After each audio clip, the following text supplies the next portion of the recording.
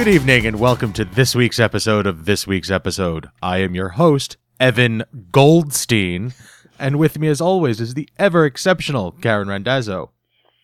This is like the Super Bowl for people who don't know what the Super Bowl is. And the always extraordinary Chris Randazzo. It's the day you'll take your final breath, Saiyajin. We here on this week's episode talk television, so sometimes we do get a little spoilery. Fair warning, if you do not want the Ranch, Dragon Ball Super, the Tony Awards, or a couple of old episodes of Chuck spoiled, please go check them all out, come back, and you can just listen to us to make fun of them or just and be entertaining to ourselves and probably no one else.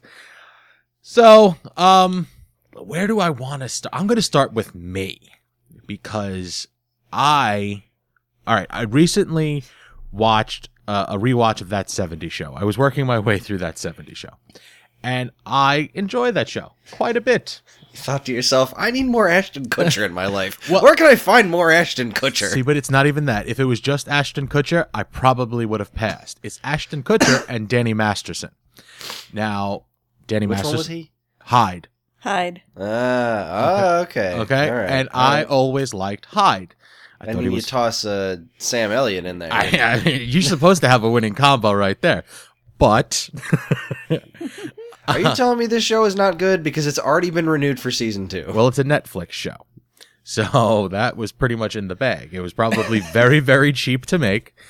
And Kutcher can't be cheap. Doesn't Ashton Kutcher demand like $4 billion a second on air or something ridiculous? I don't know that he's worth that anymore. okay, when was the last time you saw him actually on air? He did do the last, whatever seasons of 2.5 Men. Yeah, and I seem to remember him being like obscenely expensive because he was like, I have more Twitter followers than anyone else on Earth. Aren't I awesome? I'm Ashton Kutcher. Buy my cameras. Buy my book. Buy my book! Well, as it seems to be with you guys as well, I thought this was a winning combo and it was going to be worth the watch. I was mistaken. It turns Let's out never that speak of it again.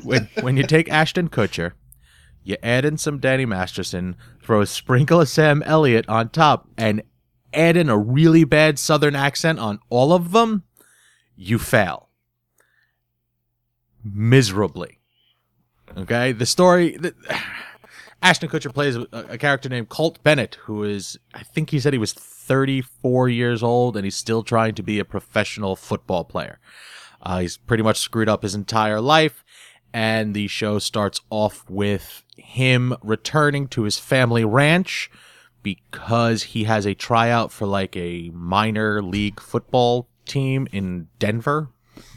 So he needed a place to crash for a couple of days, and his father, Bo, is a real tough-as-nails kind of cowboy, and he owns a ranch that, he's trying to keep afloat. And apparently they had a very, very bad year, and they're going to lose the farm, and Danny Masterson, who plays Jameson, they call him Rooster the entire show.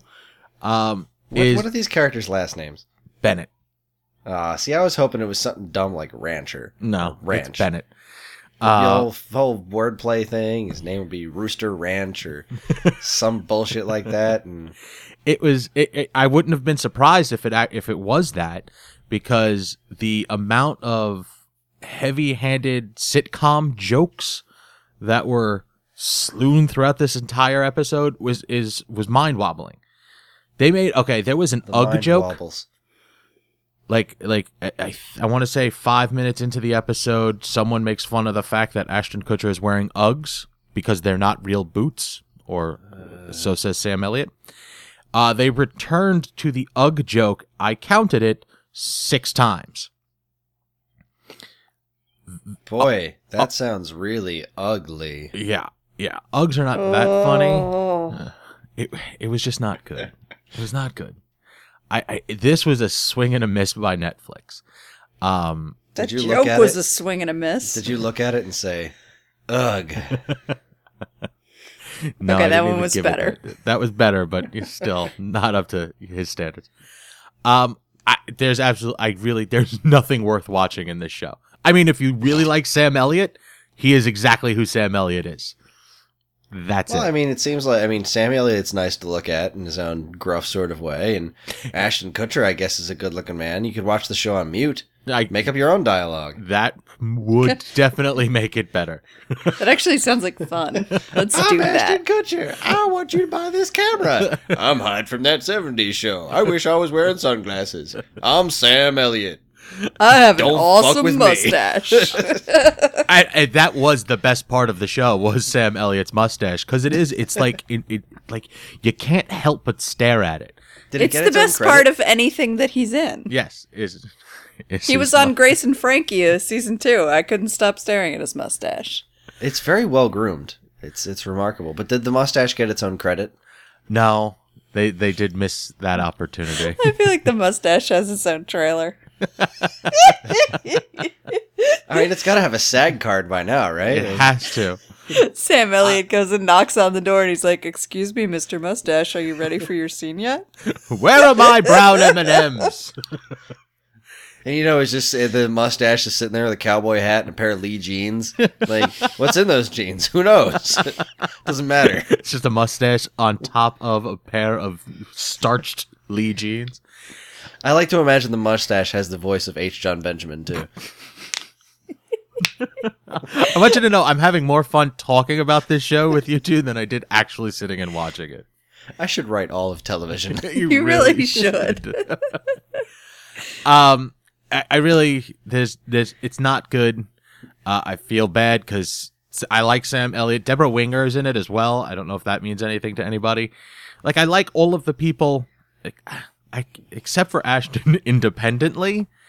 But when they put them all together, the fact that Ashton Kutcher and Danny Masterson are faking a Southern accent bothered me. Ooh. Like Sam Elliott, I expected him to talk that way. I don't think that's fake for him. But it was not good. It was just not good. Unfortunately, I'm just disappointed it's not about salad dressing, because, you would that think would be a sitcom. that is why I actually tuned in first off, thinking it was all about. Finally made that sitcom about the Hidden Valley. That's what it should have been the name of it then, Hidden Valley. Oh man, that'd be so great. And like, oh my god, how like a Nashville style soap about the salad dressing my industry. God. And it would have all those like ice cream trucks they showed in the trailers that instead of ice cream they're giving out like cauliflower and shit, and people Broccoli. pouring ranch dressing on it. Oh, I want to watch this show. Why aren't we funding this? Kickstarter the crap out of it. Sam Elliott is Mustache Ranch. What? One thing that I did have to check, which means I like started every episode, was that the opening theme song and the ending theme song was never the same. It was a rotating country music theme song. And That's just weird. and they were never ever done by the actual artist. Ew. It was just bad. It was just not good. Are But we hey, missing, are we missing the boat here with like Sam Elliott always having ranch dressing in his mustache? Like, Oh man. Well, his mustache is very white now, so you may not be able to tell. I'm It's saying actually- his it's a mustache is probably possibility. still stark black, and the only reason it looks white is because it's obsessed with ranch dressing. That is a possibility, yes. That's what's in the pants. That's what's in the jeans. They're full of ranch dressing. oh Jesus Christ! So- Is this what you guys mean when you say on your other podcasts that you've gone off the rails? Oh yeah. Oh yeah. Actually, No, this is actually I pretty say close this to is the rail. on the rails. I say we have found the right track, and we need to follow this where it goes. Get on the Pair ranch of pants train, people. full of ranch dressing, sentient mustaches. We are on point tonight. There are so many producers on this show. I just clicked like the on the IMDb, like the more cast icon, and 1, 2, 3, 4, 5, 6, 7, 8, 9, 10, 11, 12, 13, 14, 15, 16, 17 producers, whether they be executive, supervising, or associate. More producers than cast. Yes. You know you've gone in the right direction when Yes. that's the case. Yes. This many people really wanted this show to happen. I'm actually People looking kept through. reading the script saying, this isn't good. And they were like, no, get another producer. We're making it happen. I'm looking through like the credits to see if there's actually like a mustache groomer or mustache artist. Wrangler. Mustache Wrangler. No. So that Well, the more producers there are, the better chance there is one of them will hear this and take our feedback and incorporate that into season 2 and just reboot the whole damn show and make it about dressing. This is what we want. This is what the people want. Give the people what they want. That's right. Danny must ask you to do Masterson this and for us. Ashton Kutcher are producers. Oh boy. Good for them. Oh boy. Good for America. All right. Let's move on. That's all I got for them. Chris, Yo. let's talk about Dragon Ball. Okay. This was a really, really highly anticipated episode in the Dragon Ball loving community. There was a character in the original, in Dragon Ball Z named Trunks, who was a time traveler with a cool outfit and a sword, and he was pretty badass. And he turns out to be Vegeta's kid from the future. And his storyline was from some of the best parts of Dragon Ball Z. And the character, eventually went back to his own time, and the regular version of Trunks was born, and so Trunks by the end of Dragon Ball Z was just some little kid who was, kind of a spoiled little kid, because the apocalyptic future didn't happen, so he didn't get to be all badass. Gotta hate it when your apocalyptic future doesn't happen. Whoa. This is interesting. All right, so I got the new phone, and Siri has a way of like turning on itself without you pressing the button. There's like some certain. I think it's supposed to say, "Hey Siri," and it does something, but it didn't do anything there. But while I was talking, it just turned itself on. I heard and was taking dictation. So say Trunks again. Trunks, future Trunks, Apocalyptic. Dragon Ball Z. Bong. Okay, fine. Fuck you then. Stupid phone. I'm just kidding. I love you. Stupid brand new piece of technology. I adore my new phone. It's fantastic. iPhone SE. 2 thumbs up. All right. Anyway, where was I? Trunks, Dragon Ball Z. So, Dragon Ball Super is chugging along. They finished up that, big storyline I was talking about the last time, and they've been doing a couple of filler episodes. And the creators of the show started advertising promoting what the next story arc was going to be, and it was future Trunks again. But there were all these weird inconsistencies with it. One of which was he was wearing a red neckerchief, which was...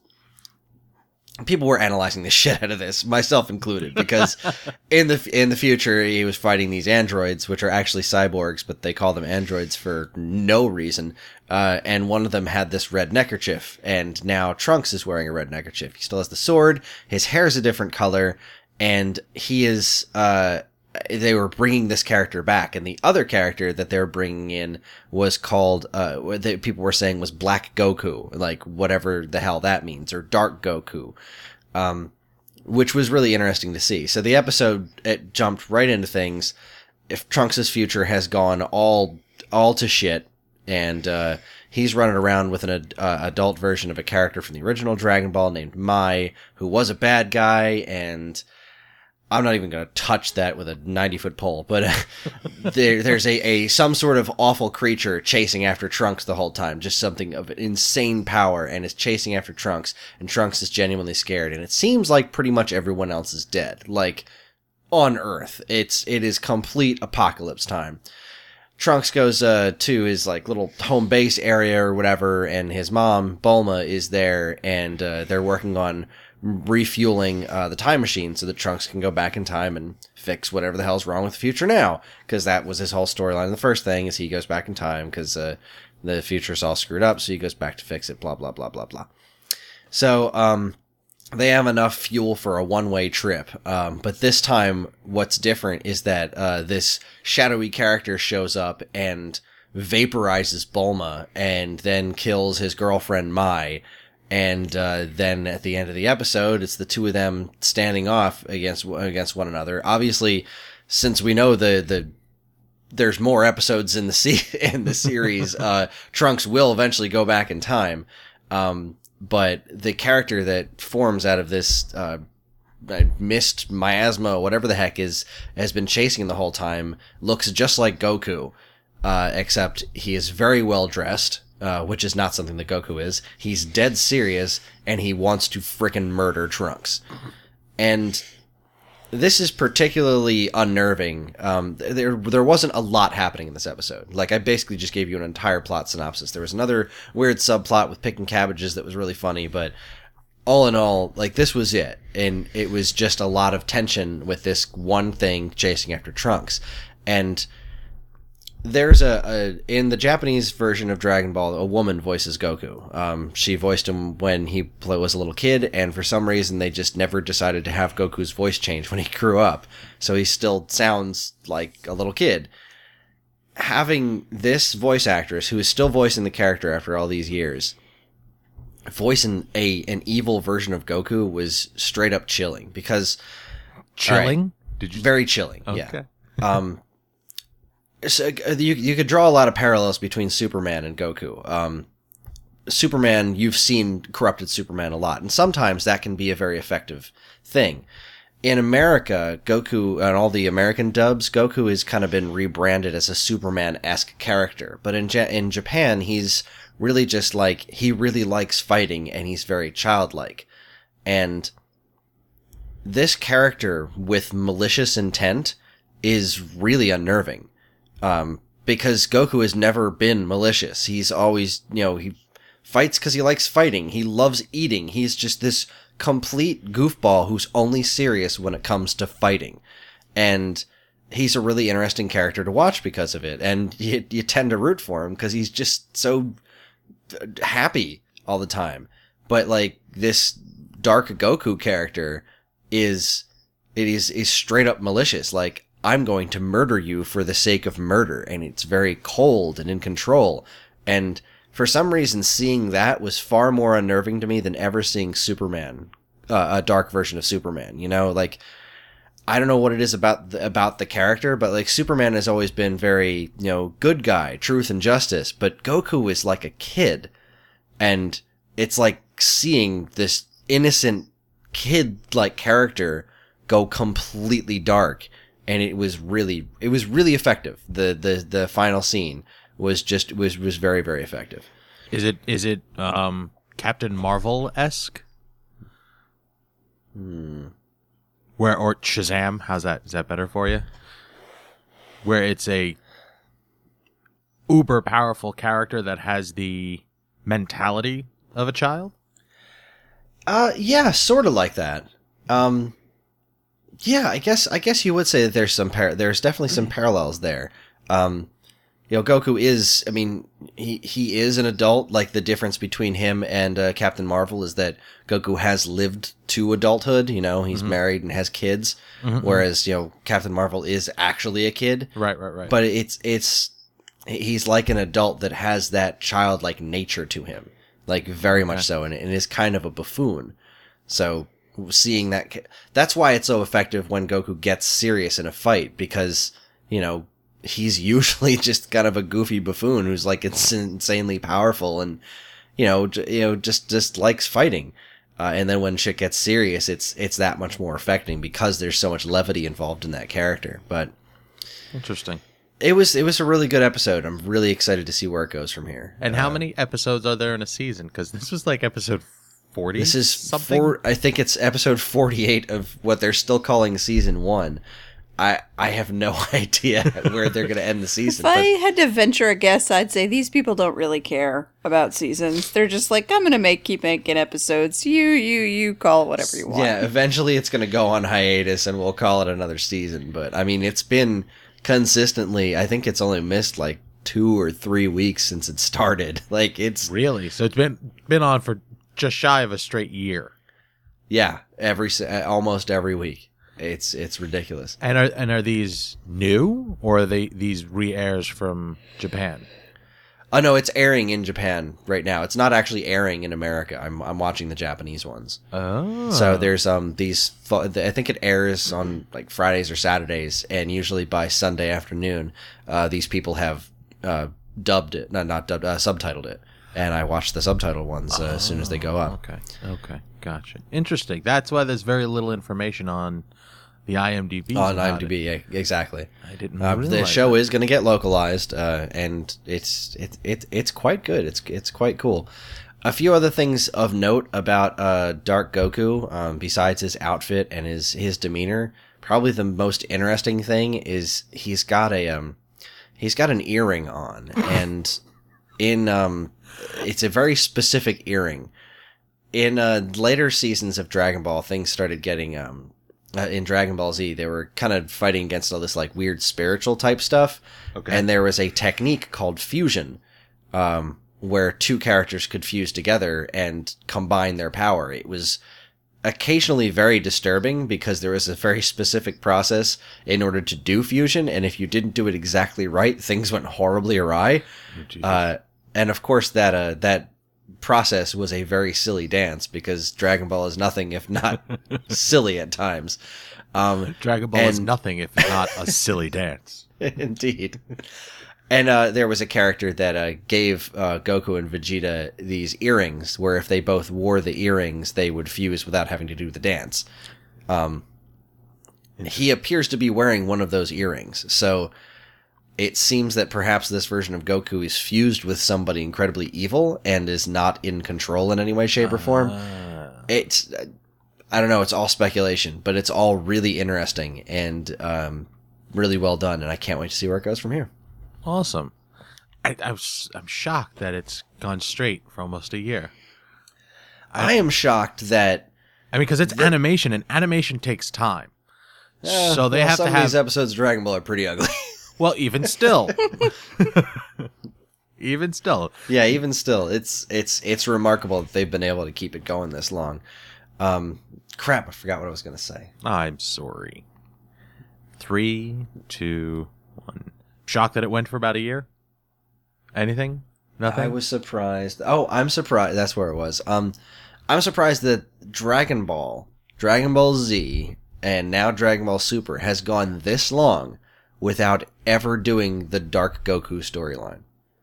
You have the main character who's the good guy, you make a dark version of it. This happens in everything. Dragon Ball has gone this long without doing that. I am impressed. And I guess that helps lend to it being that much more effective, is that they've never done this before. It's pretty cool. Cool. Well, I'm just excited for season 2 of Ranch to see Dark Sam Elliott. Yes! Black ranch dressing. It's all an elaborate game of chess. It's like fat free or something. God, I want a chessboard with black and white dressing as the pieces. All right. Before this gets any further off the rails, Karen. Yes, indeed. You wanted to talk about the the Hamilton Awards. I mean the Tony Awards. The Antonios.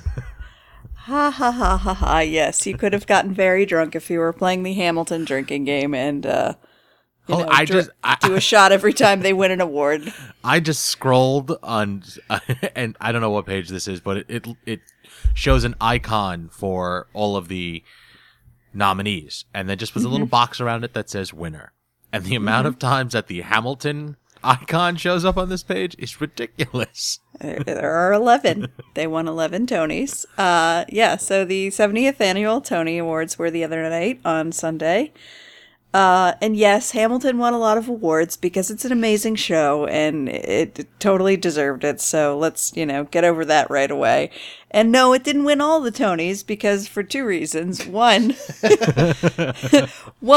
in some categories, multiple people from the show were nominated, so they couldn't literally win every award they were nominated for unless multiple people won the same category. And two, some categories they weren't nominated for, like you're not eligible to nominate a musical for a play award, an award for a play. Interesting. Like there are straight play awards and musical awards. So the award ceremony happened on the same day as the terrorist attack in Orlando, which really? Yeah, well, the terrorist attack happened early Sunday morning, and then the awards were Sunday night. And given that the attack happened in a gay nightclub, and the fact that there is a huge LGTB, I'm gonna screw up that acronym, I'm sorry, but LGTBQ, I believe that's the correct acronym, presence in the theater community. It was obviously had a huge impact. So that was the first hurdle they had to get over, was to open the show with James Corden just on a bare stage, addressing the camera directly and giving it a nice message about how everybody in the theater community is with the victims, and somehow they were going to have to, move on and share all the joy and the love of the theater with, just to prove that we can keep going in the face of adverse events. So they handled that nicely. That's good. And then moved on to their opening jokey comedy bits, which of course had to be Hamilton themed. The opening of Hamilton, the American musical, starts with a few of the characters singing about Hamilton's backstory and how he came to America and like where he started from.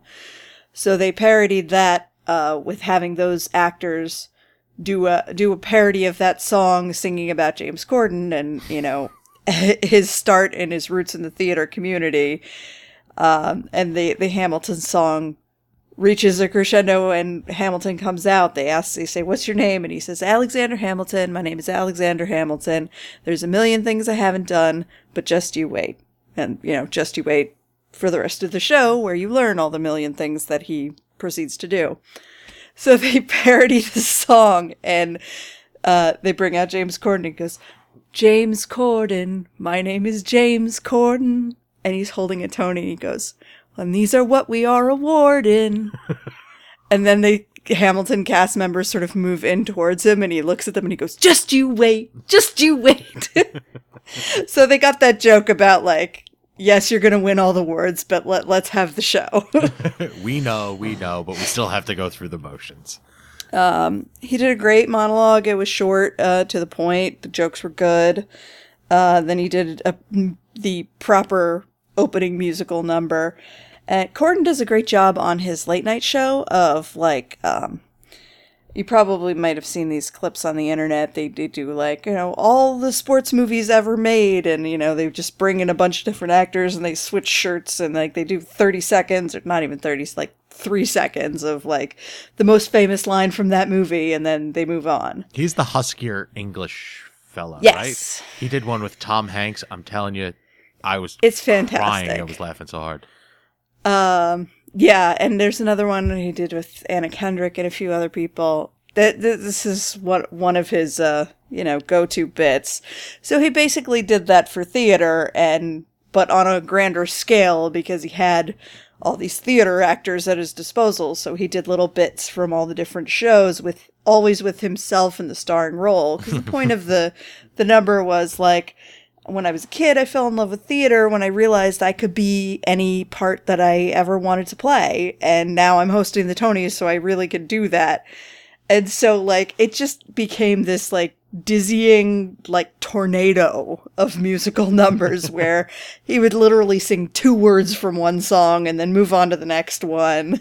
Nice. There was at the point where he's up on some people's shoulders and they're turning him around in a circle.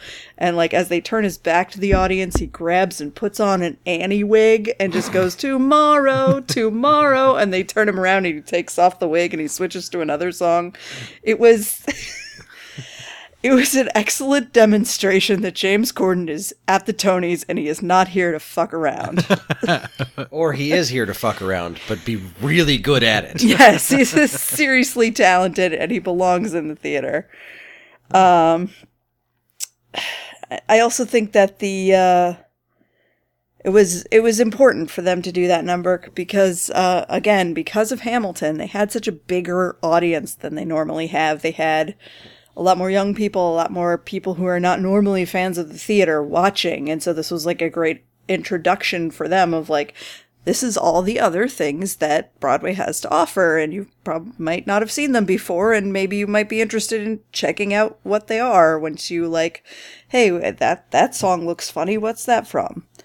That really struck me too when I was watching this. I watched some of the Tonys with her, and with this opening number, that was the exact thought that I had. That, look, I mean, if you talk to any 14-year-old girl in this country, and they're gonna know every lyric to Hamilton. Like, it is just a fact. This thing is a juggernaut with young people, and there's no question that it's a gateway to get people into theater. And speaking from experience, theater, especially at that age, can be a remarkably good thing for the soul, for the psyche, for everything. And them having this opening number with James Corden, who is a relatively popular TV talent, especially with young people, and putting the absolute best foot forward on Broadway's history for the young people that are no doubt tuning into this just because of Hamilton. Like, if they retain 15% of that audience, it would be huge. I mean, it's not to draw the video game comparison, but like, Hamilton is to Broadway what Wii Sports was to video games. It is that permeated. Like, it is obscene how many people could not give less of a crap about theater. Especially young people are looking at that like, this is incredible. I need to know everything there is about this. I want Lin-Manuel, whatever the hell his name is. Miranda. I want his name tattooed across my forehead for the rest of my life. And I love Alexander Hamilton. I will say that name more times than I say my parents' names in my lifetime. Like, that is how crazy this is with certain people. And to try to capitalize on that and push it in such a positive direction to say, look what else theater has to offer. I mean, they brought in the friggin' Lion King for some of it, for crying out loud. They hit all of the notes, every single one of them, the good and the bad. I'm looking at you, Phantom.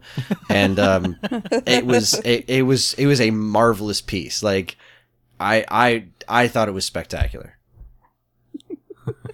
and I feel like it also had the effect of kind of the same effect that Hamilton has had for some other shows where, you know, he did a quick bit about Jesus Christ Superstar, and the only, you know, part of the song that he sang was, you know, I could be Jesus in, you know, whatever, Jesus Christ Superstar, spoiler alert, he dies. And that was the total summary of, like, summarizing the plot of Jesus Christ Superstar in a funny way that would make people say, oh, I never thought about it that way. Maybe I'm interested in Jesus Christ Superstar. Maybe I'll check that out.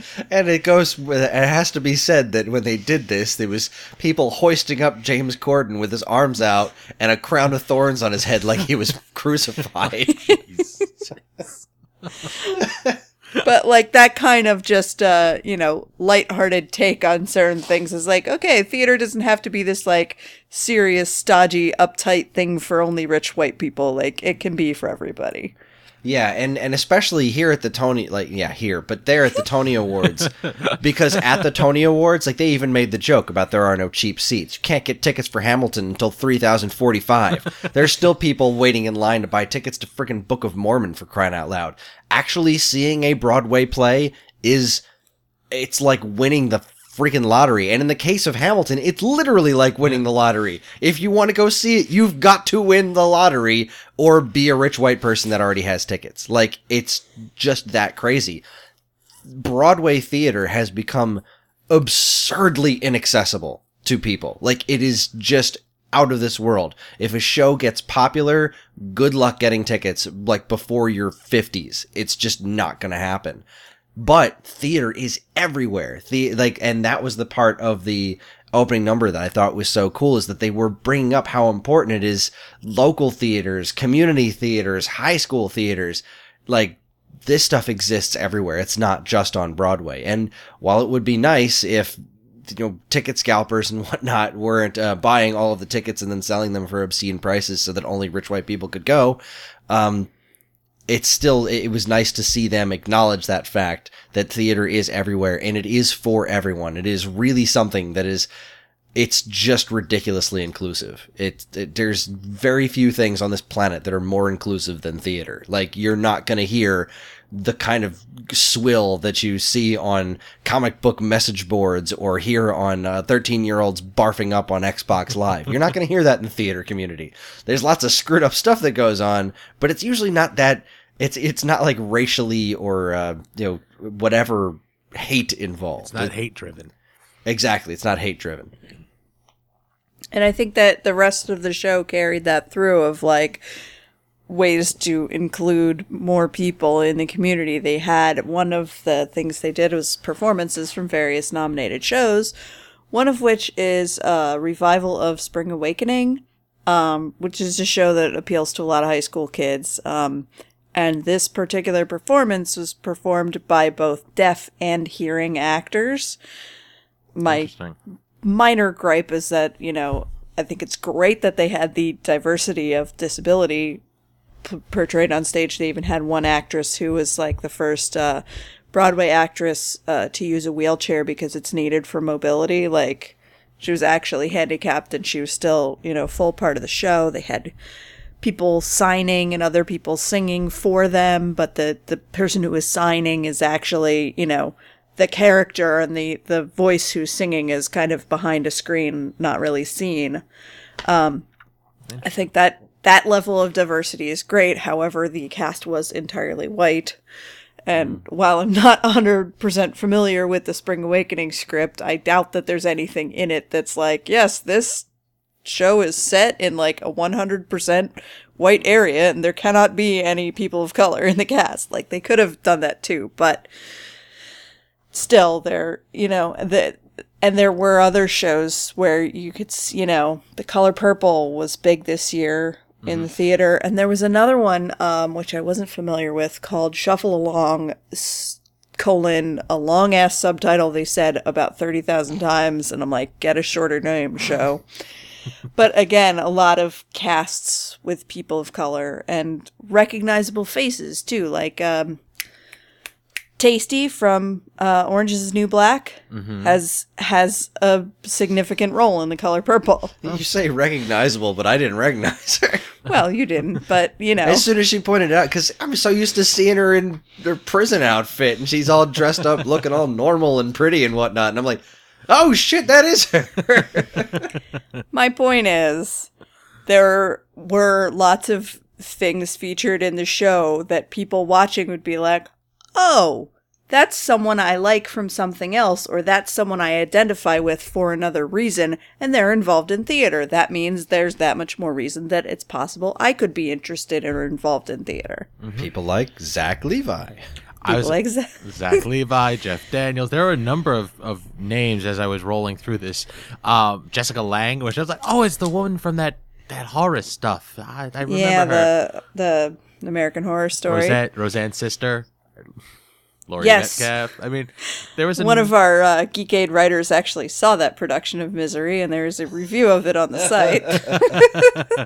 Nice. Yeah, seriously. Spoiler alert, not great. She didn't win for a reason. Not that she wasn't good, but she also wasn't in Hamilton. Bruce Willis was that bad. Yeah, they even made a joke. James Corden came out and did a whole bit about how, like, some of these faces you might not recognize if you're not familiar with the theater, but you probably know them from other places, like, and they, flashed to Claire Danes in the audience, like, Claire Danes, you probably know her more as, and then, like, split screen, they put up a screenshot of her from an episode of Law & Order that she did, and they're like, you probably know her as this character she did on Law & Order. And they go to another person, and it was a whole joke about how, like, everybody who works in New York theater has also been on Law & Order at one point in their career. So that was all really fun.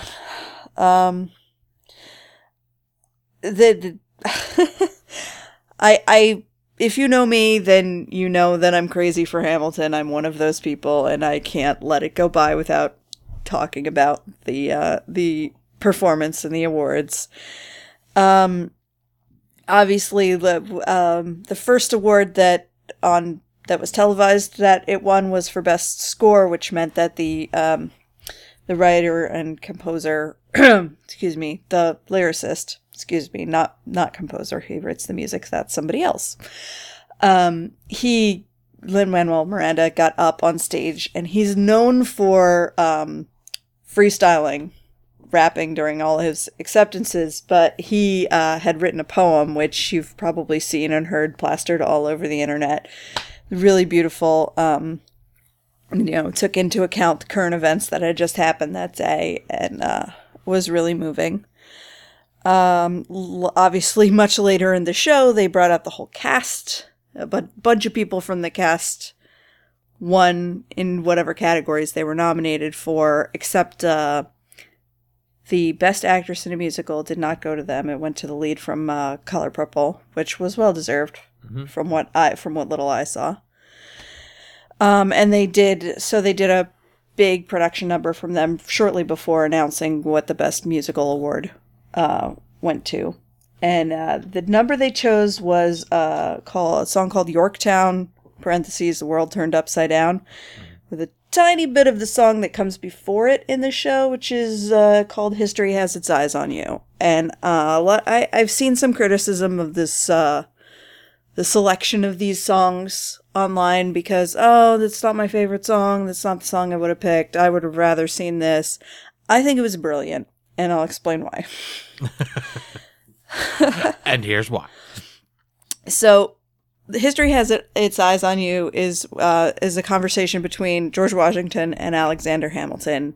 Hamilton's just received a commission in the army that he's been wanting since the beginning of his career, that he's going to, take some men and fight in the Battle of Yorktown, and they think they can win the war at this battle. And it's a warning from Washington, like, okay, now that you're in charge of something, no matter what you do, like good or bad, history is going to remember it. So just be aware of that. And I think that's pretty interesting. The whole musical number, I think, really well paralleled Lin-Manuel Miranda's career, because if you think about it, he won his first Tony for In the Heights, which is the musical he did before this. And once he was on the world's radar for having won for that, history had his eyes on him. So then they move into the Battle of Yorktown, which is a song where they explain, like, their strategy and how they fought and what made this battle different and why they won because of this battle. And, that goes along with what made goes alongside with what makes Hamilton this amazing smash hit musical, and, like, why it's different and why it's great and why nobody can ever get tickets for the rest of their lives. And then there's a dance break where the ensemble, it was a good showcase for the ensemble, so you didn't just get to see the stars of the show, you got to see everybody in the cast. And the choreography is meant to mimic the fighting in fighting the Battle of Yorktown. It's normally performed with prop muskets. They made the decision to leave those aside and just mimic, pantomime without using the actual muskets in honor of the victims of the tragedy in Orlando, which that makes a lot of sense. Yes, and makes me cry. And then the last bit of the song is called The World Turned Upside Down, which is, them saying that they won and everything's going to be different now. And that's sort of, okay, they had to know at this point they're going to win the award for this show. So you can just see in the cast's face, like, that this winning of the Tony, this is going to turn their worlds upside down. So maybe I'm reading too much into it, but it just made it a really special performance with all of that in mind. And it was a really alive performance. I mean, and those of us who are obsessed with the musical have listened to it over and over and over and over and over and over and over and memorized, like, not just the words in the tunes, but, like, the inflections and where people pause and where they breathe. And, like, this performance was different than that. And that's what makes live theater great. So, it was, again, another good reason to have non-theater people watching the show so they could see, oh, it's different than just listening to it on my iPod 100 times.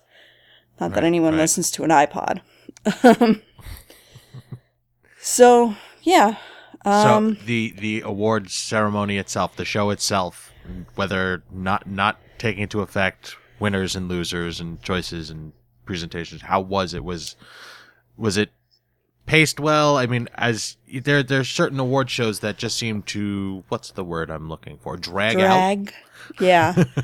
I'm not gonna lie, there were parts where I was falling asleep. It did go a good half hour over, 20 minutes, half hour over, and there were things that could have been cut. Mm-hmm. They decided to do a thing where they take a cue. Hamilton does a ticket lottery outside of the theater, and prior to them drawing the winner, the people from the cast will come out and do a performance of something. It doesn't even have to be from the show. Just, showcase of a couple of the actors to thank the crowd for standing around and waiting to see if they got the tickets. Right. It's called the Ham for Ham Show. So they did that. They put a little stage up outside the Beacon Theater where the Tony Awards were happening and had a crowd on the sidewalk, and they brought out different casts of different shows to sing little songs. It was really dumb, and it didn't work. And like halfway through the show, it felt like they abandoned it because they just stopped doing it. And I think it was like, oh, we realized that, we could have, the show might be running long, so let's stop doing these dumb outdoor bits that nobody cares about. Well, then it course corrected. That's good. Most shows don't do that. They just keep plugging along. Head down. We're going to make this bit work. And they also included an abridged version of the carpool karaoke bit from his late night show that they'd done earlier in the week. Like, they didn't show the whole thing, but still, like, you don't really need to show any of it. Anybody who cares saw it already. Right. Right, makes sense. So, yeah, I mean, on the whole, it was an award show. It was long. There were parts you didn't care about. There were parts that was like, okay. Some of the musical numbers were tough because they're out of context. And if you don't know the show, then it's just a bunch of people singing a song and dancing around and you don't know what's going on. And it's hard to figure out, like, why you should care. Right. Other ones, it's like, okay, as much as School of Rock is not for me, like, there's a performance from School of Rock. It's like, okay, at least I'm familiar with School of Rock. I know what it is, and I can, like, be okay with this performance. Some of them, it was just like, okay, time to get a snack. Bathroom break. Gotta go. Yeah. Well, good. It seems like you enjoyed the show. Well, you knew I was going to. Also seemed like Chris enjoyed the opening of the show. I did. Okay. I enjoyed what I stuck around for. Good. I would say is definitely worth at least going through Google, or we're going to put a link to some of the clips from the show in our show notes, and check them out because they were pretty impressive performances. Obviously, they were Broadway caliber performers. Good. They better be good. Yeah. Well, yeah. How do you get to Broadway? Practice something of that effect? I don't know. Anyhow. Carnegie Hall, but anyway, yeah. That's true. Carnegie Hall. Well, all right. So, thumbs up on the Tony Awards. Good enough. All right. We're going to take a quick break. When we get back, we're going to talk Chuck. Stay tuned. Christopher Walken. I mean, we all love him. How could you not? Well, Geekade's Sam Ahern took on the Herculean task of ranking the man's movie appearances, and somehow managed to narrow it down to just 10. How did she do? Where did your favorite Walken movie land? Find out in Geekade's Top 10 Christopher Walken movies. Robot Nightmare has been spending a lot of time with horror games lately. Lots of nasty stuff like Doom and PT. But their true nightmare began this week when they decided to take on the punishingly difficult Super NES classic, The Lion King. No laser guns or rocket launchers here, it's just a lion cub versus a bunch of hyenas and some really tough platforming. Head over to the Geekade YouTube channel and check out Robot Nightmare, The Lion King. The folks at Apathetic Enthusiasm do these Netflix rewatches from time to time, and they're usually a good time. But this week, they're hitting up a truly legendary film, The Sandlot. If you've never seen it before, do yourself a favor and get on that. And as soon as you're done, listen to Apathetic Enthusiasm, episode 71, The Biggest Pickle Sandlot Rewatch. You're killing me, Smalls. Do you know what Puzzle and Dragons is? Can you properly identify Da Kiao and Xiao Kiao? Have you not seen your friends or family in months? Then perhaps we have an article for you. Geekade's resident pad evangelist Dan Ryan participated in Player's Choice Godfest a few weeks ago, and he detailed all the glorious monsters he now has in his employ from the event in one convenient article. If you can't get enough Puzzle and Dragons, head over to the think tank and read Puzzle and Dragons Player's Choice Godfest, May 2016. You can catch all this great stuff plus tons of other articles, videos, podcasts, and more right now at Geekade.com. And we're back. Thank you very much for checking out our commercials. You're welcome. You're so giving. Okay, so did this come up for a reason, or is this just something we decided that we wanted to do? Just one we had in the chamber, I think. Okay. We're talking Chuck. All three of us have a love for Chuck. It is a show about a 20-something. He's a geek, and he gets roped into being a spy because a supercomputer is downloaded into his brain. And his name is Charles Bartowski. Yes, Chuck Bartowski. When he gets this computer downloaded to his brain, the CIA and all sorts of other military-type things happen to him, where he needs protectors and bad guys chase him and mayhem ensues. The show is basically about Chuck, his love for one of his handlers, his best friend, and the really angry gentleman that is always around. Jane Cobb. Yeah. The man He they also call has to Jane. keep up his cover of his normal, like, kind of loser life, where he works at an electronics store called the Buy More, and, like, his family and his friends don't know anything about it for most of the run of the show. Right, and everything that shows up in this show becomes like an integral part of the show. It becomes like the Buy More is family on this show for five seasons, right? Yeah, that was his residency, and like you saw the Buy More than you saw his apartment or his home where he was living most of the time with his sister and his brother-in-law. The tertiary characters like Big Mike and Lester and Jeff, like they're all the quirky. Normally in a show like this, they're the quirky sub characters that you don't pay much attention to, but everybody got worked into this show for a number of different episodes. So it's one of my favorites. I've actually probably rewatched this full through probably 3 times. So we each picked our favorites or ones that are high up on our list, and we're going to go in chronological order. So Chris, you are first. You have season 2, episode 5, Chuck versus Tom Sawyer. Ready? All right, go. Ready? All right, 10 here we minutes, go. I'm going to do this in 5. All right. Here's the thing with, as soon as we said we were talking about Chuck and we had to pick episodes, one episode always sticks out in my mind of Chuck, and it's the one, it's probably the most retro game focused episode in the entire series, where it's about a game of Missile Command saving the world. Turns out that Jeff of the Buy More, the creepy stalkery type dude, was a champion Missile Command player way back in the day. And, there's some cockamamie story about how the Tom Sawyer by Rush lines up with playing Wait a Missile second. You're skipping the point that the fact that the designer of the game created a missile system. I'm getting there. Believe me, I'm getting there.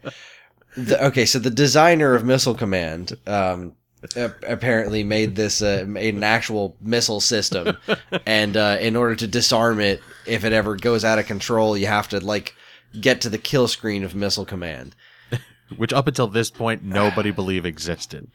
Yeah. Which is, for non-gamers, that's basically beating the game. It's as close to beating an old arcade game as you can get. A kill screen games back in the day were meant to be played indefinitely, but at a certain point the game would just kind of die, and they would call it a kill screen. You look up Pac-Man kill screen, and when you get to the kill screen, just half the game screen just goes all bug nuts and whatnot, and then the game eventually crashes because the system kills itself. So, all right. This episode is important for a couple of reasons. Thing number one, it introduces the character of Emmett, which I absolutely hated this character. And like, you were supposed to hate this character, but I don't think a single thing that this actor does is funny. I Really? despise his shtick. I don't think Arrested Development is a very funny show. I'm sorry, Earth, but I just don't think it's very funny, and I don't think this guy is funny. And I hated every second this man was on camera. Every single second of him was despicable to me. And then they killed him. They killed this character. Not in this episode, but they kill him off in this show, and I was so happy. I was like, they didn't just write him off. That guy's dead now. And it was pretty unceremonious too. Like, he got Exactly. shot in the head and just like tossed in a dumpster. That's right? it. Yeah. Dead. No more Emmett. Nobody cares, especially not this guy. I'm pointing to me. This is an audio podcast. You can't see my hands. The other thing that's kind of fun is that the one-off bad guy in this one was the guy who played the guy with the rings in the first Iron Man movie. You know, not Mandarin. So that was kind of funny. The thing that really resonates with me in this episode is Chuck did a really great job of paying actual attention to being as true as they could be to actual video game culture, like geek culture that it played around with. And it got so much wrong with this story, and I can't be mad at it because they did it just because they were writing this story. But, alright. Missile Command. They said that Missile Command was made by this Morimoto guy at Atari headquarters in Japan. Atari is an American video game company. They were American. And friggin' Missile Command was made by a guy named Dave Thirer, not a guy named Morimoto or Morimoto. So, yeah. That was like every kind of wrong. Missile Command actually does have no kill screen. There is no kill screen for Missile Command. Not one that anybody has reached yet. Okay, let's be fair. The record for Missile Command, like I think they were talking about, they played the game for like 8 hours or something like that on the show. Mm-hmm. The person who had played this game played for I think the world record is a couple of days straight. You mean it wasn't 2 million points and the game was over? No, they said 2 million. The actual world record is somewhere closer to 80 million.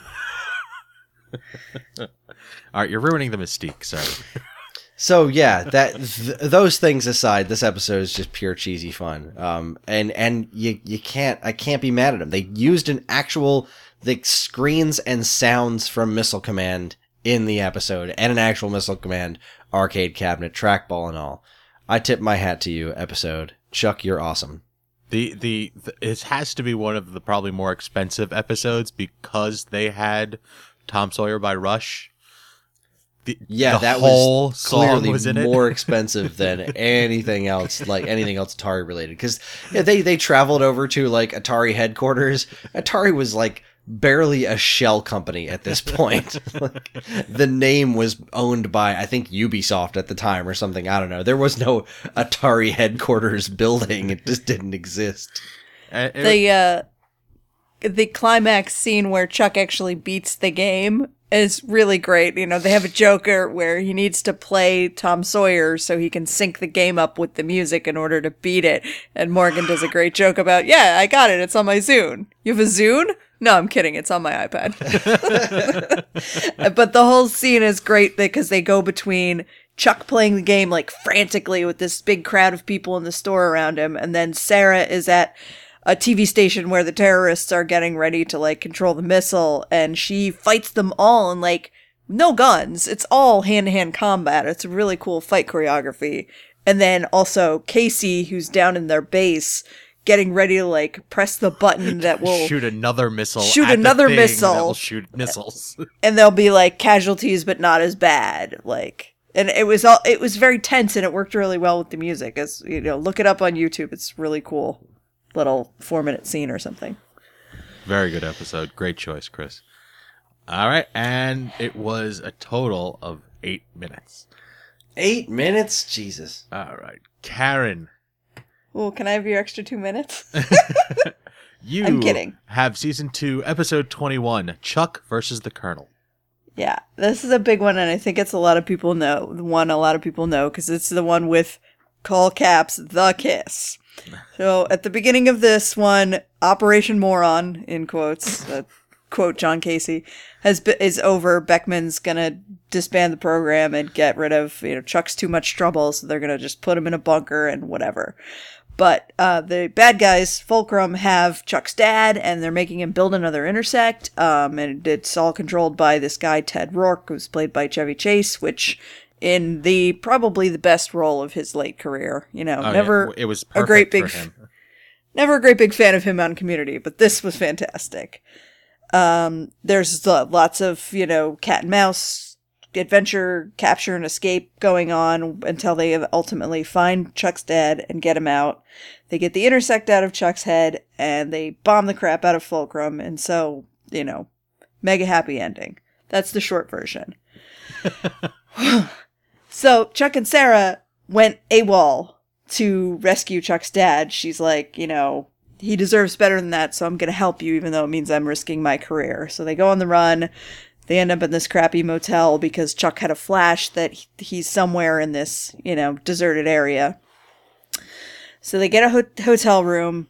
There's one bed. They make it's the tiniest bed in the world. Like, it doesn't even look like a full-size bed. This is freaking TV show. Anyway, they're like, okay, we'll share the bed. We can be adults about this. But they wake up and they're like spooning. And this song starts to play. It's by Bon Iver, and it's called Creature Fear, and it works perfectly in the scene. Sarah is like stroking his arm. She's kind of half awake, and then he like totally wakes up once he feels this, and he like just has a second where he gets to like stare in disbelief that this is happening. And then she wakes up and like rolls towards him, and they both look at each other, and there's like this pause, and there's a pause in the song, and then there's like this big crescendo in the song where the singer goes, "So ready for this," and they kiss, and it's like the best kiss. It's like the greatest kiss ever, you guys. It's amazing. And they're just like so into it, and then they have a moment where they like pause for a second and they pull away from each other, and he looks at her like, is this okay? And she looks at him like, yeah. And then they keep kissing. Oh, it's awesome. All of this tenderness followed up by Chuck sneaking off. He's just like, don't move, don't breathe, don't go anywhere. He sneaks off to get I guess you guys all have a token condom in your wallet. But Chuck's is not there because it's been replaced by a note which says, "I owe you one condom, your pal, Morgan."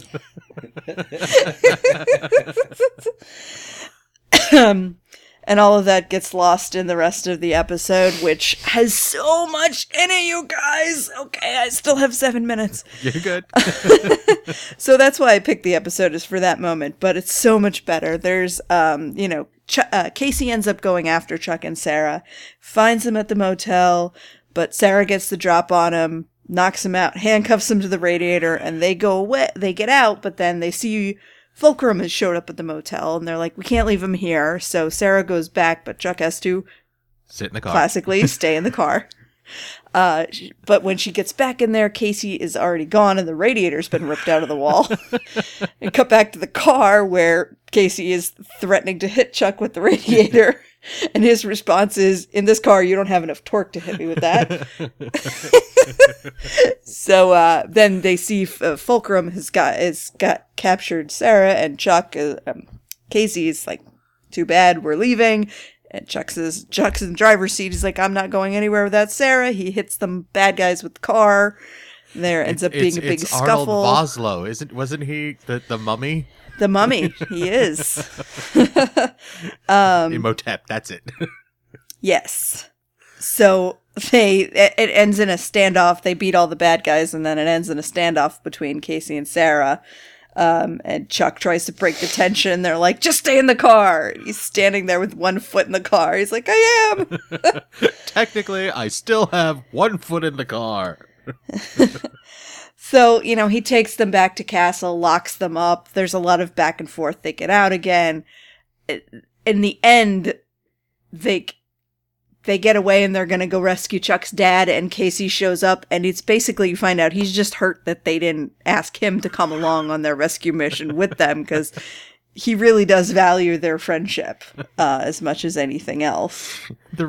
Chuck's reaction when he when Casey gives him 3 reasons. I don't remember what reason 1 and reason 2 were. You didn't bring enough guns. You didn't notice I was following you. And you didn't ask me to come along. And Chuck's realization and then slow turn and goes, do you want to come help save my dad? Yes, very good stuff. The buy more stuff is dumb, but there are Pivotal, 2 good points. Pivotal, yes. Morgan has betrayed Big Mike, and Big Mike ends up getting demoted, and now Emmett, who everybody hates, is in charge of the store. There's a whole, Godfather type plot where Morgan tries to, make up for his betrayal, and by becoming Emmett's assistant manager, or ass man. Jeff and Lester end up blowing the power of the store with firecrackers in response to the new regime, which provides the opportunity for Chuck and Sarah to escape, tying into the other plot.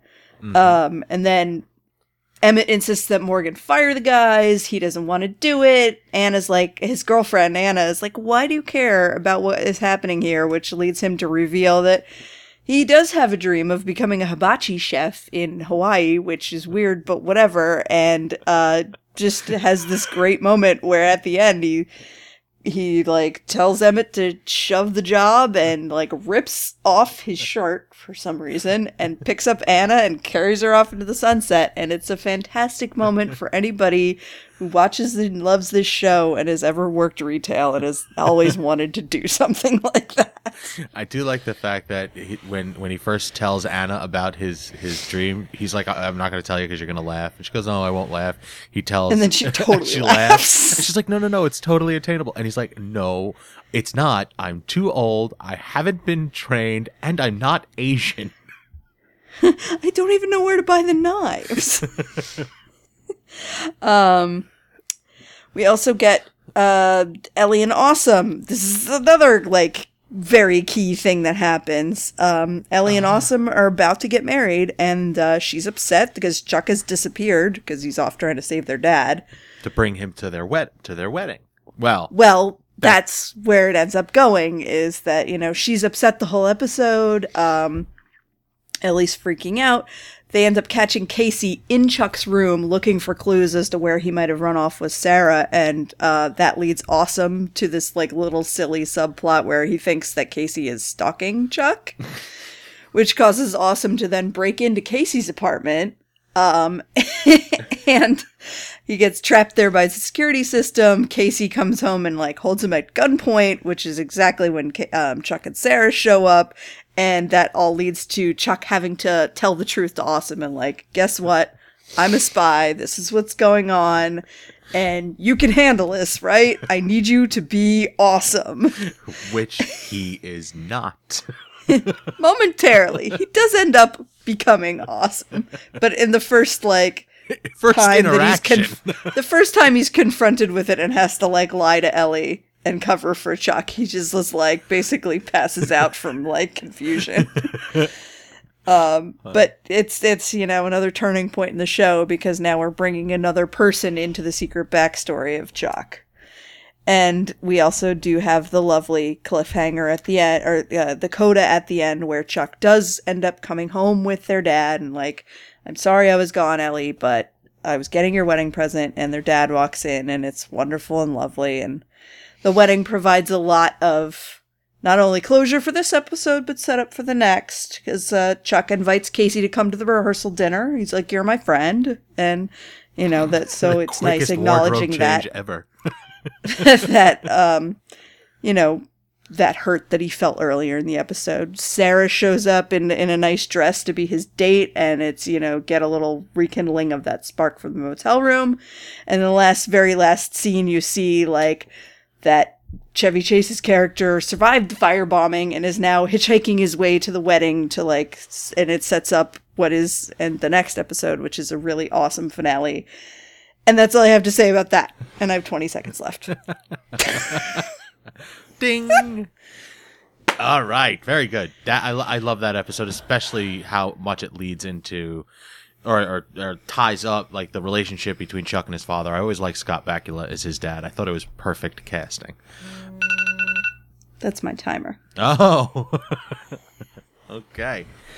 All right, my turn. Yes. Okay, I am doing season 4, episode 24, Chuck versus the Cliffhanger. Okay, this show towards, I think, like end of season 3, season 4, season 5, never really sure if it was going to make it to the next season. It was always on the Yeah, bubble. it was always on the bubble. And a lot of times they had 2 different endings planned out, or they would, it was weird how they did the season finales. Now, this season's big bad was Volkov, played by James Bond, or James Bond, Mr. Timothy Dalton. I thought great villain for the season. He played a truly, truly evil human being. And on top of that, he incorporated his daughter into his evil machinations. God bless. Vivian Volkov. Played by Lauren Cohan. That's right. So this episode starts off with, it's sort of like a flashbacky type thing where they wake up. Chuck and Sarah are they're God bless. They are in bed, and it's like days before their wedding. So yes, they're going to get married. Spoilers. They have this. They talk to each other about the fact that they're starting to get nervous, and they're worried that it's cold feet. But they decided that they're going to run through it, just the 2 of them, so they're prepared for anything. Then they do a flash forward to current times. Current times, the episode before this, Sarah was shot with the Norseman, which is a gun that is trained to a person's DNA, which can kill people just about instantly, or allegedly. She's knocked out and in the hospital, and Awesome and Chuck's sister are working on her. They have to find the antidote to Norseman, which is Iridium 5. Now, we don't find out Iridium 5 until Chuck decides that he has to go get Alexei Volkov because he has been captured by the CIA by a man by the name of Decker. Decker is a dick. Don't like Decker. I liked Decker less than that other dude from the seasons that you didn't. You know what I'm talking about? That guy. So Decker captures Alexei, and then it turns out the character or the character of Alexei was created by the CIA. It was part of the whole brain thing that, it was one of the experiments that, also led to the computer portion of being in a person's brain. They gave him a personality that he doesn't remember his own. This is a life that he is now living. They erase that and give him back his old life, and the character's name that he goes back to is Hartley Winterbottom, which I just thought was a lovely last name. He's a very nice guy. He is lovely. He has no idea what he's been doing for 30 years, but he's a scientist that can make Iridium 5. So Chuck frees him on this motorcycle chase, blowing up the back of a truck, take him, capture it, save him, take him to the hospital. They make Iridium 5. They inject it into Sarah, and you would think that that's the end of the episode, but oh no, it's only like 15 minutes in, if that. The Iridium 5 is not strong enough, so apparently Chuck's mother, who is played by, that's right, Linda Hamilton, was working for Volkov and knows that they had a secret experiment going on. They called it, I think, Lead Apron, but it must be Iridium 6. They needed a stronger cure. So they have to go to Volkov's secret or Russian headquarters to infiltrate there to get the new antidote. So the plan is Chuck and Volkov, or Hartley now, are going to go there and just grab it and bounce. But they can't do that because Decker is now chasing them out of the hospital. Like they can't get it. Like just can't. It's not as easy as they want it to be. Everybody on the team is aware that if they proceed and they save Sarah, that they're going to have to disappear. So Casey has a couple of spare IDs, falsified, fake blank IDs that he just gives to Chuck and Sarah so that when everybody succeeds, we're good to go. You could just run off and be safe. They wander off to Russia, and Hartley freaks out and sort of runs away. He actually sort of panics badly and then turns to Chuck and says, "I'm going to run away now," and then proceeds to run out. Chuck then figures out the only way you could do this is to beg Vivian. So he confronts Vivian. He says, I'm begging for my wife's life, or the woman that I love's life. I'm praying that you are not this person wholeheartedly. And they argue back and forth. Then the father shows up. He talks her into helping out, and it's left at like one of those, fade to black. We don't get a solid answer. And the next scene is it's Morgan. It's Chuck's mother, Morgan, and if I'm not mistaken, Jane is in there too. It's not Jane, it's John Casey in this show. And they were sitting in a car outside of the hospital waiting for Chuck to show up, and all of a sudden, like, they're trying to figure out a plan, what they're going to do, and apparently Morgan called in Sarah's bridesmaids, who happen to be two really attractive, badass agents that are also CIA operatives. So everybody's on the same team. We're all going to fight the good fight, but Chuck's nowhere to be found. Out of nowhere, Chuck parachutes in, is confronted by Decker at gunpoint. Then the rest of the Morgan and bridesmaids and all that team comes up to defend Chuck. Decker has more people come up, like a small army, to confront them, and Chuck is saying, this is all part of our plan. It's a diversionary tactic, because while you're paying attention to us, you're missing something really big. And then, like, hundreds of Russian agents parachute out of the sky because Volkov lent them their army to get him into the hospital. So the CIA drops their guns. Chuck runs into the hospital. They give her the serum. Fade to black. So we don't know. Everybody's still sad. She doesn't just wake up immediately. It fades to black, and then when it fades back in, it's on a sign for a church, and it says funeral at 3 p.m. And it takes like a beat and a half, and then the camera pans down, and then at 4 p.m. is the Bartowski wedding. So yay, she lived. She survived. They get married. Beautiful ceremony. Lovely vows. Morgan is the officiant, because he is part of the Intergalactic Federation of Planets. He marries them. They get into, like, when they're leaving, they do this little set of flashbacks of all the times that they showed how much they love each other throughout the whole show. Like, the first time he confesses that he loves her to just about the last time. So you see all of those big moments. Like, you see that kiss in the hotel bed. Like, they do that in flashback. They get into the limo. Limo drives away. Noted that as opposed to their cans being tied to the back of the limo, it was white Converse, which I thought was cute. Whilst in the limo, they get a phone call from Hartley Winterbottom telling them that there is a wedding gift in the limo for them. They open up an envelope, and apparently Hartley gave them Volkov Industries, which is worth $877 million. Okay? So they've been fired from the CIA. They don't have jobs. They were just given almost $1 billion as a wedding gift. They decide to buy the Buy More and start their own little CIA, freelance spy club. And everything is like turning up Bartowski. Everything is great. And there's this little scene where Chuck watches a video, and it's from Decker, the douche from the CIA, saying this is all, you think you're doing good, but you're not. Spy stuff. There's a box of his personal belongings that the CIA allegedly dropped off, and it's just like I'm passing. You see it there.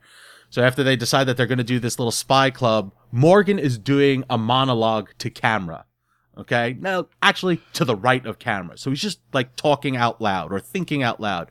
And he looks in the box, and he sees a pair of sunglasses. He's like, yeah, like, new life. new sunglasses. What could go wrong? And he pops on the sunglasses, and it's an Intersect, and it gives Morgan the Intersect.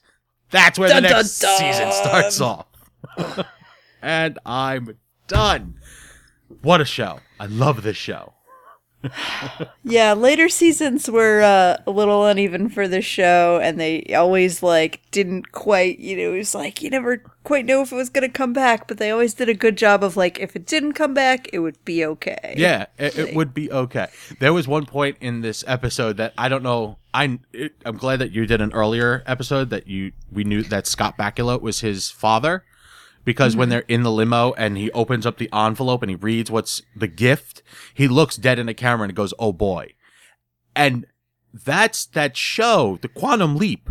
Scott Bakula did that every episode. I'm this is what Chuck does. This is what this show does. It's little Easter eggs for people like us that watch stupid amount of television or know pop culture stuff. It's such a good show. Very, very entertaining. Highly worth a watch. On Netflix now. We should say that, in the course of, getting ourselves prepared for this episode, some of us fell into a Netflix hole and practically rewatched the whole show. All of us did. Because it's very easy to do, because this show is so good. Okay, I fell into a Netflix hole, and then you asked me what show I'm going to talk about today, and I really thought I was just going to talk about Chuck, and I'm like, Christ, the only other thing I watched this week was The Ranch, so I have to talk about that. So, I think we're good. Anything else? No, I'm good. All right, so recap. You guys. Was it? I know Kung Fu. That's a thing. That was a thing. All right, recap. Tony Awards. Yay! Yay! Yay, Hamlet! Hashtag. Oh my god, that's a joke for Hamilton fans. Sorry. Chris, Dragon Ball Super. Absolutely. I'm gonna pass on The Ranch. I'll go with Italian. Pass the ranch dressing. Or French, even Thousand Island. And we all agree that Chuck is very much worth it. Mm-hmm. All right. Yeah, it's good suggestion for what to do with your summer. Yeah, very, very good suggestion. And they go by quick. I don't remember any episodes just seriously dragging. None of all of the seasons flowed really well. They sort of each season was independent, so it's a good show to watch. So check it out. Chris. Hang on, he's yawning. Yeah. Ugh. Hi, Evan. Hi, Chris. How you doing? Well, yourself? Not bad. Say, did you know that you can get in touch with us at mail@geekade.com as well as all flavors of social media that we inhabit? I did. Did you know that you can like us on Facebook, find us on Instagram @Geekade, subscribe to our YouTube and Twitch channels for our latest video content, and follow us on Twitter at @_Geekade? I did. Did you also know that you can find us individually on Twitter? And that I am at Geekade Chris, that's Geekade KRIS, and Karen is at shoot_the_moon. And you are at Geekade_Evan? No, I didn't know that. Did you also know that we have a MySpace page? We do. We don't. We don't? That's a lie. We have to get on that. We do. But if you're interested in more information about any of the things we discussed tonight, be sure to check out the show notes that I work diligently on. And while you're at it, you can also subscribe to this and any of other wonderful podcasts on iTunes and or Stitcher, where if you're super nice, you can leave us a reviews. 5D stars, if possibly be. Because any and all fledback is appreciated and come well. Whoa. Yes. Giggity.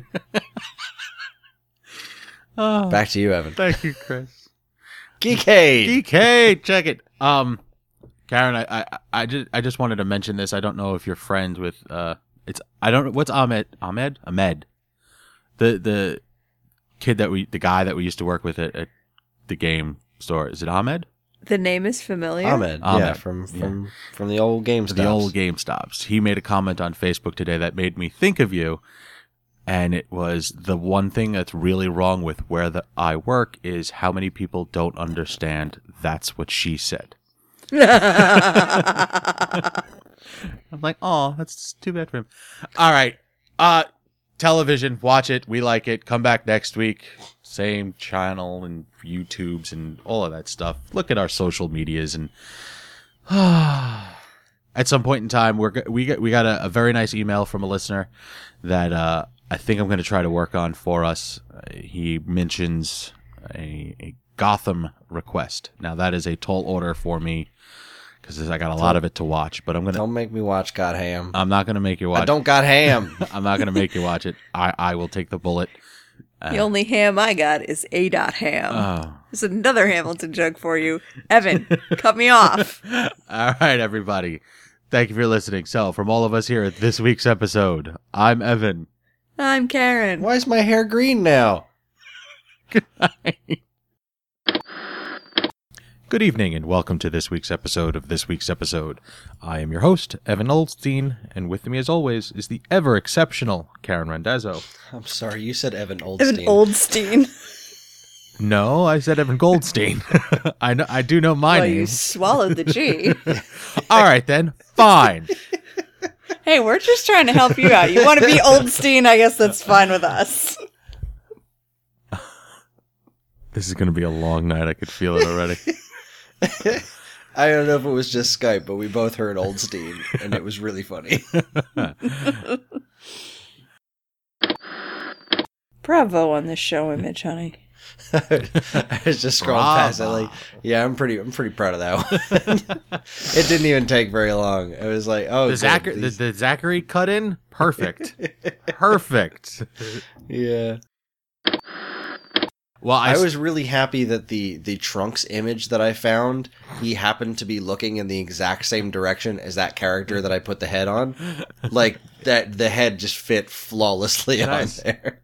Right. And the image of Ashton Kutcher that you put, he's wearing a red bandana, and so is the guy who's wearing a bandana. I don't think it's red. Yeah, I think it was like a tan bandana. He's also a black guy. I felt kind of bad about that. But of course, I made somebody else's head a Tony Award. So.